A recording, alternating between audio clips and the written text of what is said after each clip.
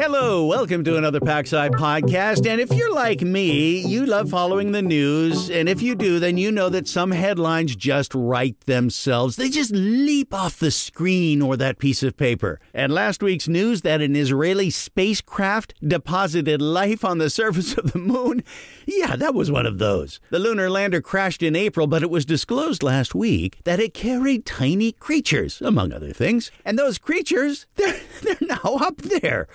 Life on the moon, screamed one headline. Bears on the moon, screamed another. Others speculated about colonizing other worlds and how laws need to be created and on and on. And again, if you're like me and you're an old sci-fi fan, well, then the long-running trope of tiny life forms showing up in unexpected places and surviving and morphing into unexpected and often scary ways, that immediately popped into your brain.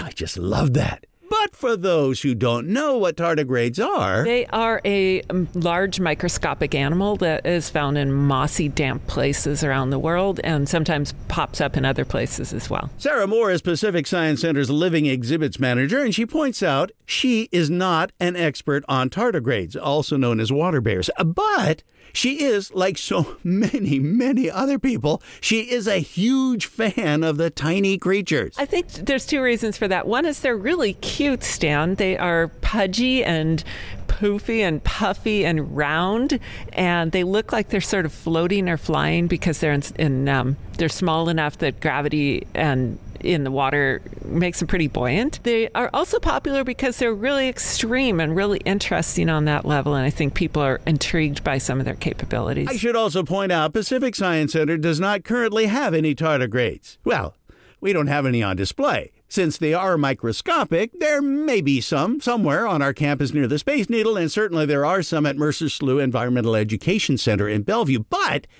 if they're in either location, we didn't put them there, at least not on purpose. So yes, you can find them if you have the right gear. And one of the capabilities she mentioned that so fascinates us is their ability to survive just about anywhere, even on the moon. When they're surviving, they're not necessarily living the good life and having a great time. What they're doing is they're going into a survival mode where they're very low water, they're very compacted, they can survive extremes of temperature, extremes of pressure, radiation, a lot of things that would kill most other organisms. They survive by basically going quiescent until they can be rehydrated and come back to life. So water bears are cute, they're abundant in nature, they can survive darn near forever in some of the most inhospitable of environments.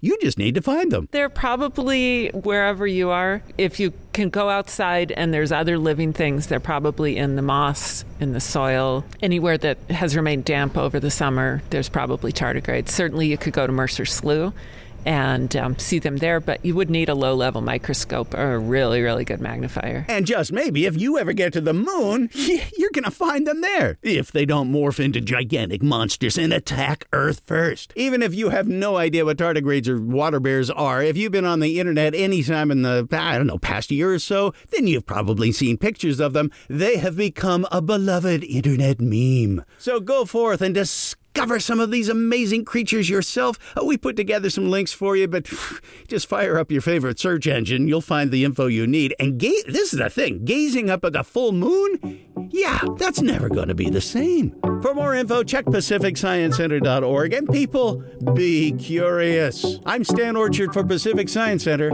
Thanks for listening.